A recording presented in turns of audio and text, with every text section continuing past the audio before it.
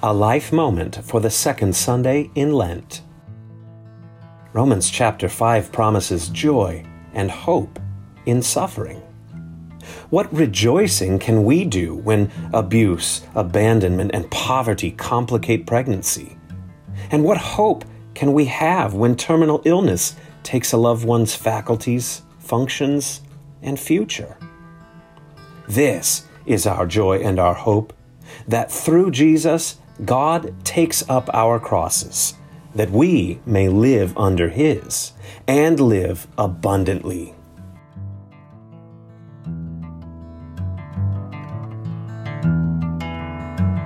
This has been a Life Moment. Visit lutheransforlife.org to learn more.